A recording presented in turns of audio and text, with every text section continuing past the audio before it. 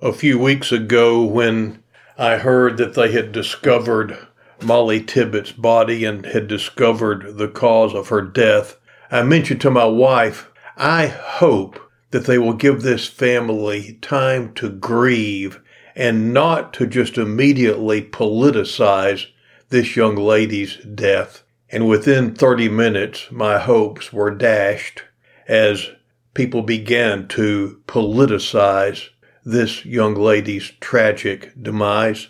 And it just grieved me that people are not being given the opportunity even to grieve for a short period of time before their loved ones are drug into the political arena these days. The same thing happened with John McCain, and then with Aretha Franklin, the one who helped us to learn how to spell respect, R-E-S-P-E-C-T,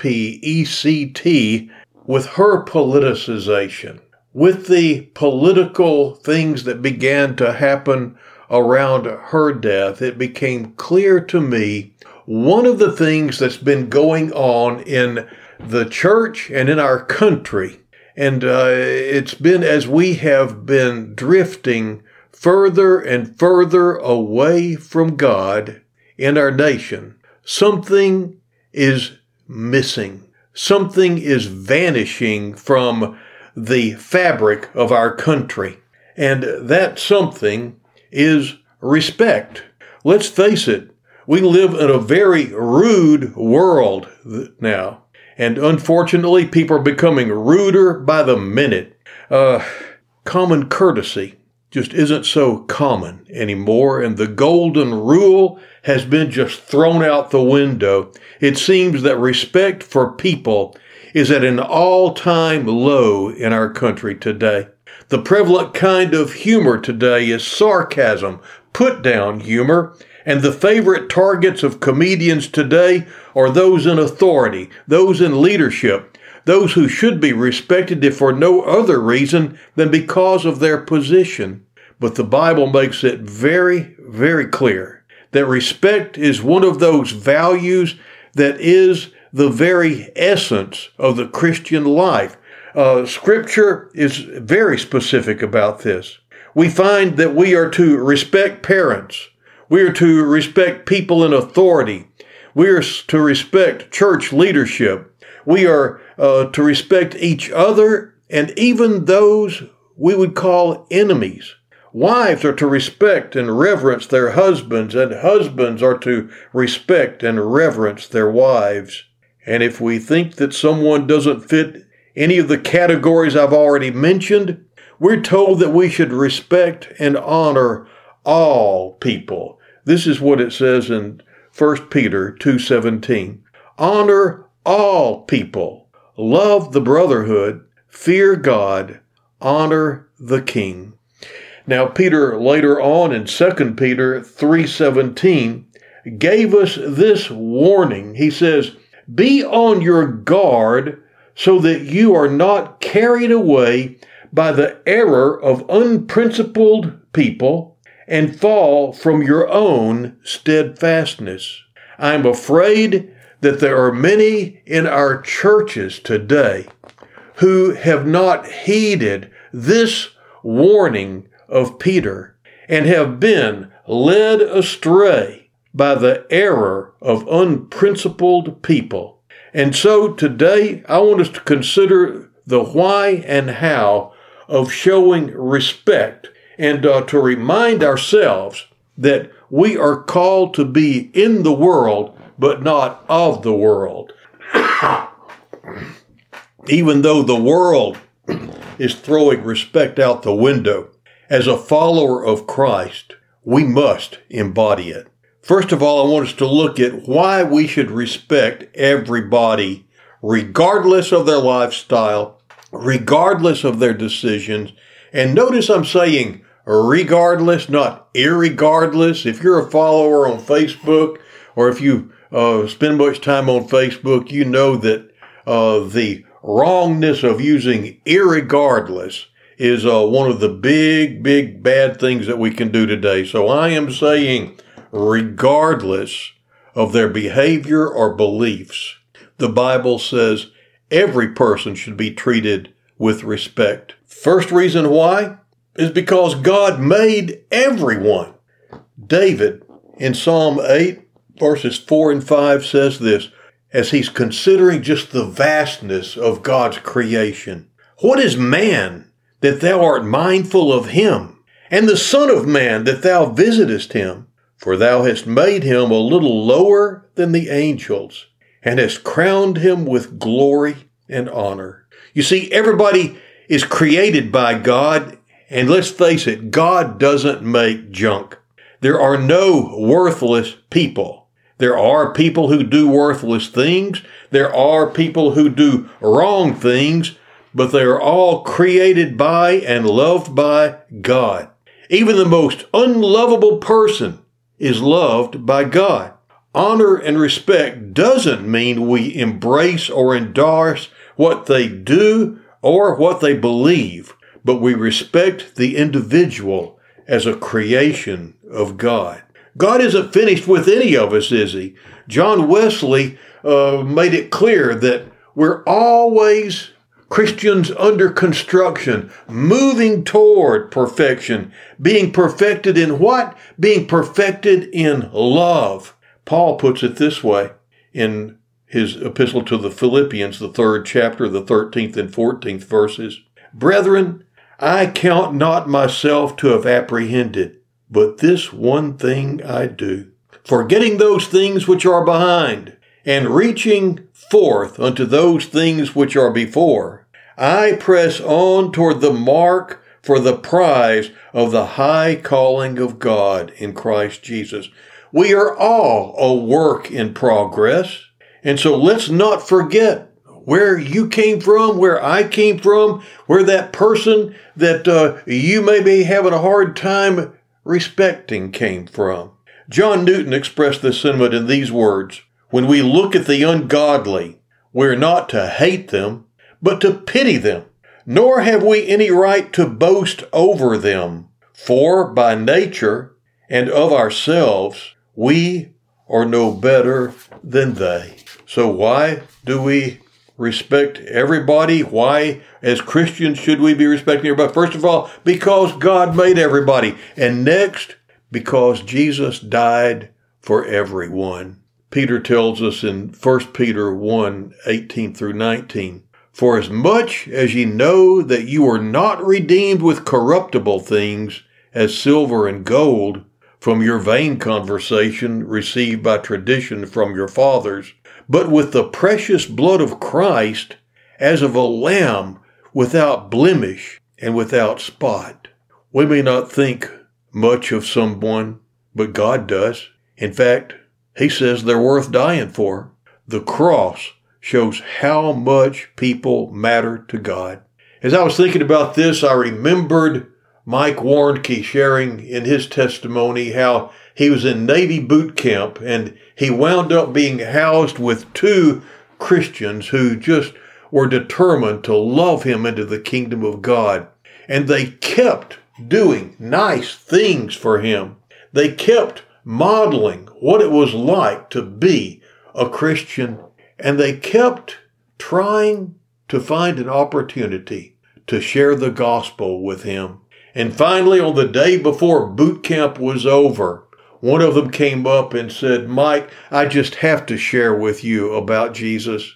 And Mike had it. He grabbed this man by the shirt and he flung him against the far wall, where he wound up hitting his face, his nose actually, on the lavatory fastened to the wall. And he hit it so hard that his head bounced off and he'd broken his nose. And his nose was bleeding profusely as he turned around and sat up and said, Mike, I have to tell you about Jesus. And he said, why? Why do you have to tell me about Jesus? And this young man said, Mike, it's because I love you, man. And Mike Warnke said, you're sitting there in a pool of your own blood from a broken nose that I gave you, and you're saying you love me? You can't love me.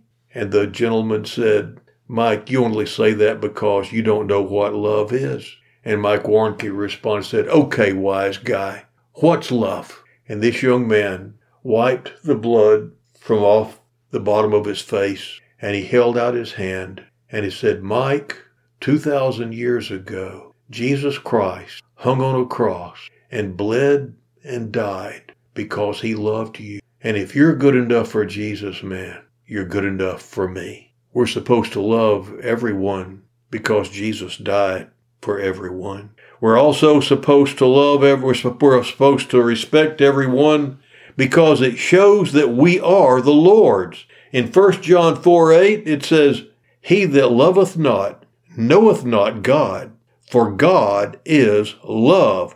The Bible says that God is love, and if I know God, then my life is going to show love. Love always treats people with respect. Jesus said that no disciple is above his or her master. He not only told us to love, he embodied it. He exemplified it. If you look at the life of Jesus, he treated everyone with respect. The woman at the well, he treated with respect. The woman taken in adultery, he treated with respect. Nicodemus, he treated with respect. The rich young ruler that turned his back on the one who was offering him eternal life and walked away, Jesus loved and treated with respect. Peter, who denied him, Peter was treated with respect. Judas, who betrayed him, he was treated with respect. All those who crucified him and all of us who sin put him there, he treated with respect. If I am a believer, if I am a Christian, if I am a follower of Christ, then I'm going to treat other people the way Jesus treated people. So that brings us to something that we need to hear, and the church needs to hear this because we have drifted away from showing respect, especially those of us who are involved in issues of social justice and just plain justice issues. We need to hear that we need to be showing respect. Those on the other side of the spectrum who are pulling for conservatism, they need to hear this. They need to be treating others with respect. We are called to be in the world, but not of the world. In a world that's full of rudeness and disrespect, how are we supposed to be showing respect to others in practical ways? Here are just a few ways to do that. First of all, with our words. When we speak, we should be tactful, not just truthful. For the last 3 weeks, I've been talking about the power of our words.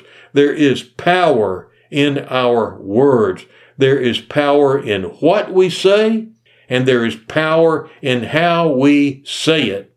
Proverbs 15:4 says, a wholesome tongue is a tree of life. The primary way we show respect is with our words. This word wholesome in Proverbs carries with it the idea of healing or curative. And this verse reminds us that we need to pay attention to how we speak. Paul admonished us to speak the truth. How? In love. Speak the truth in love. The way we say something will go a long way in determining how it is received. Sharon and I, for the last week or so, have been binge watching a series called Dr. Blake's Mysteries. And if you're looking for a good example of what this thing is that we're talking about, how to show respect to people and still be passionate about what you believe, I encourage you to watch Dr. Blake's Ministries, because Dr. Blake has a way of showing respect to people that you would be surprised that respect could be shown to. Learning how to be truthful and tactful at the same time is an absolute essential of being respectful. Now, I heard a phrase the other day, and I want to share it with you because there's so much truth to it. People with tact have a lot less to retract. Now, I'm going to say that because it's just so true. I'm going to say it again.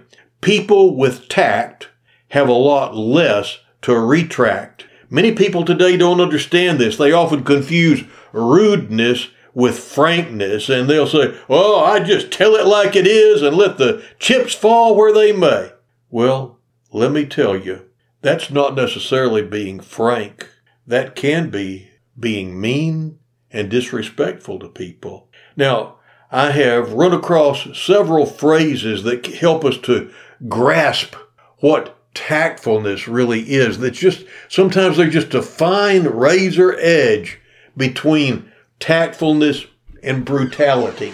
And so I just want to go through these, and I just want you to know that they're a little hyperbolic, if they can be a little hyperbolic. First one is, tact is the ability to make a point without making an enemy.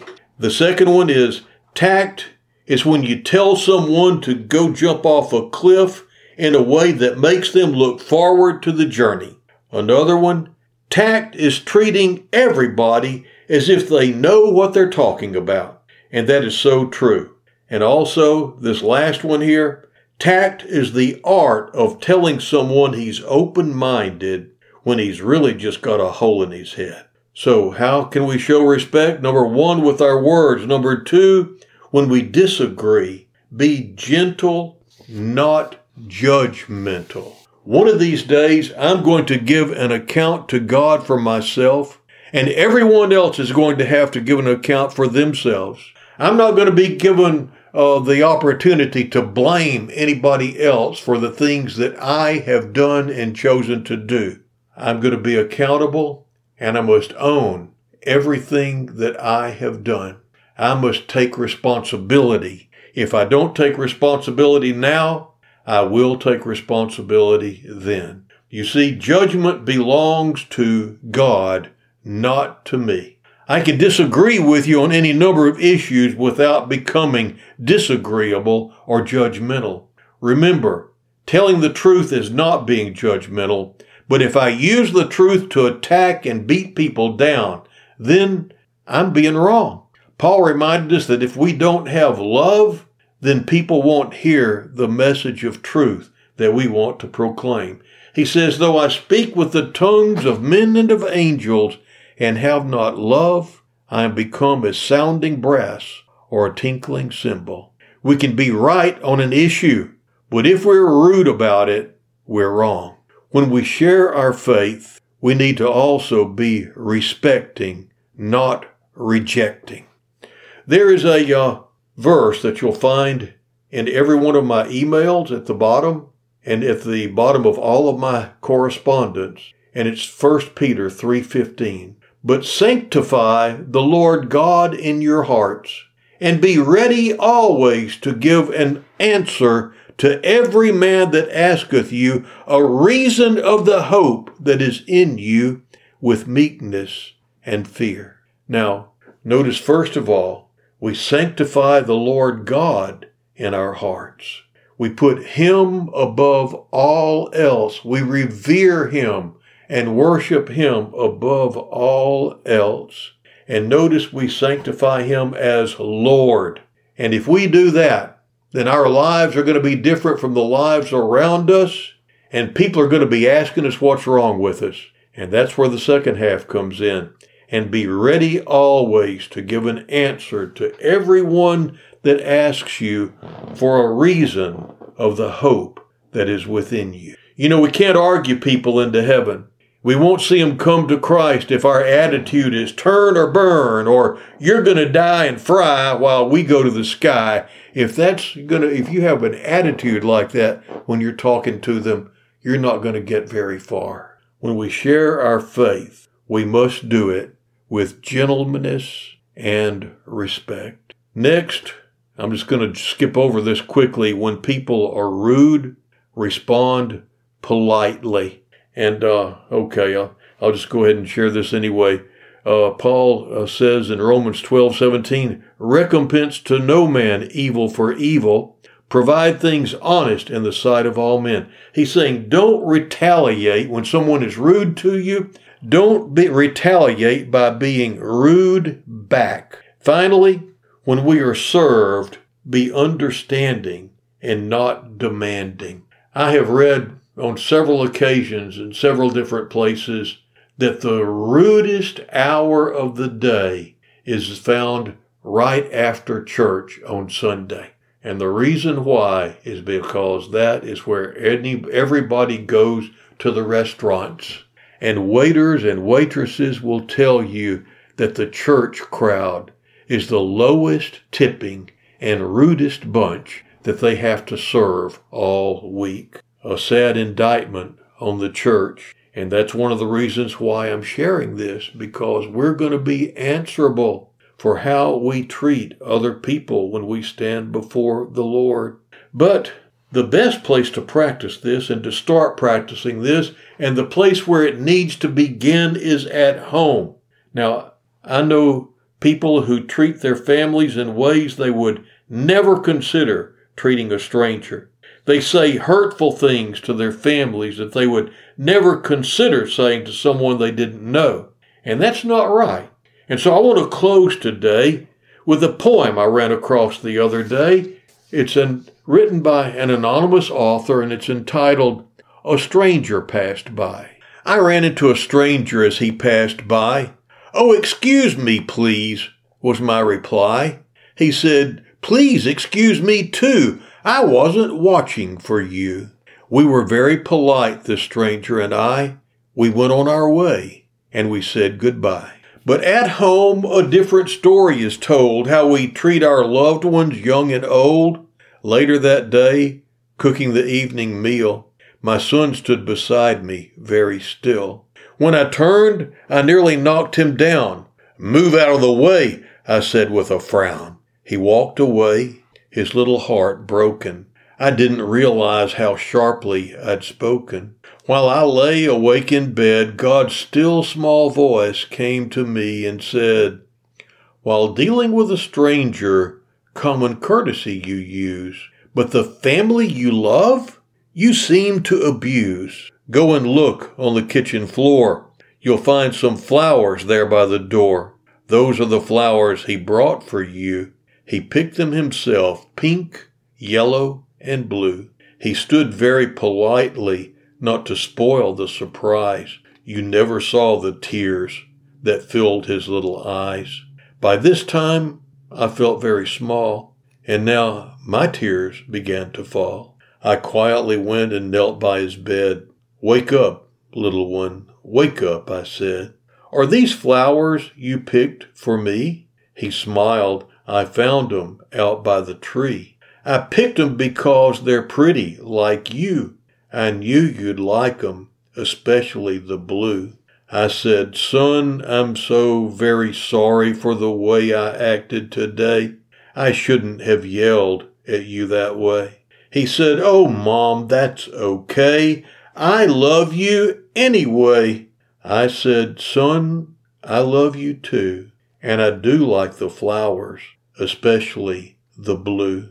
As we go forth from this time we've had together, may the Lord have mercy on us as we continue to grow. In Jesus' name, amen.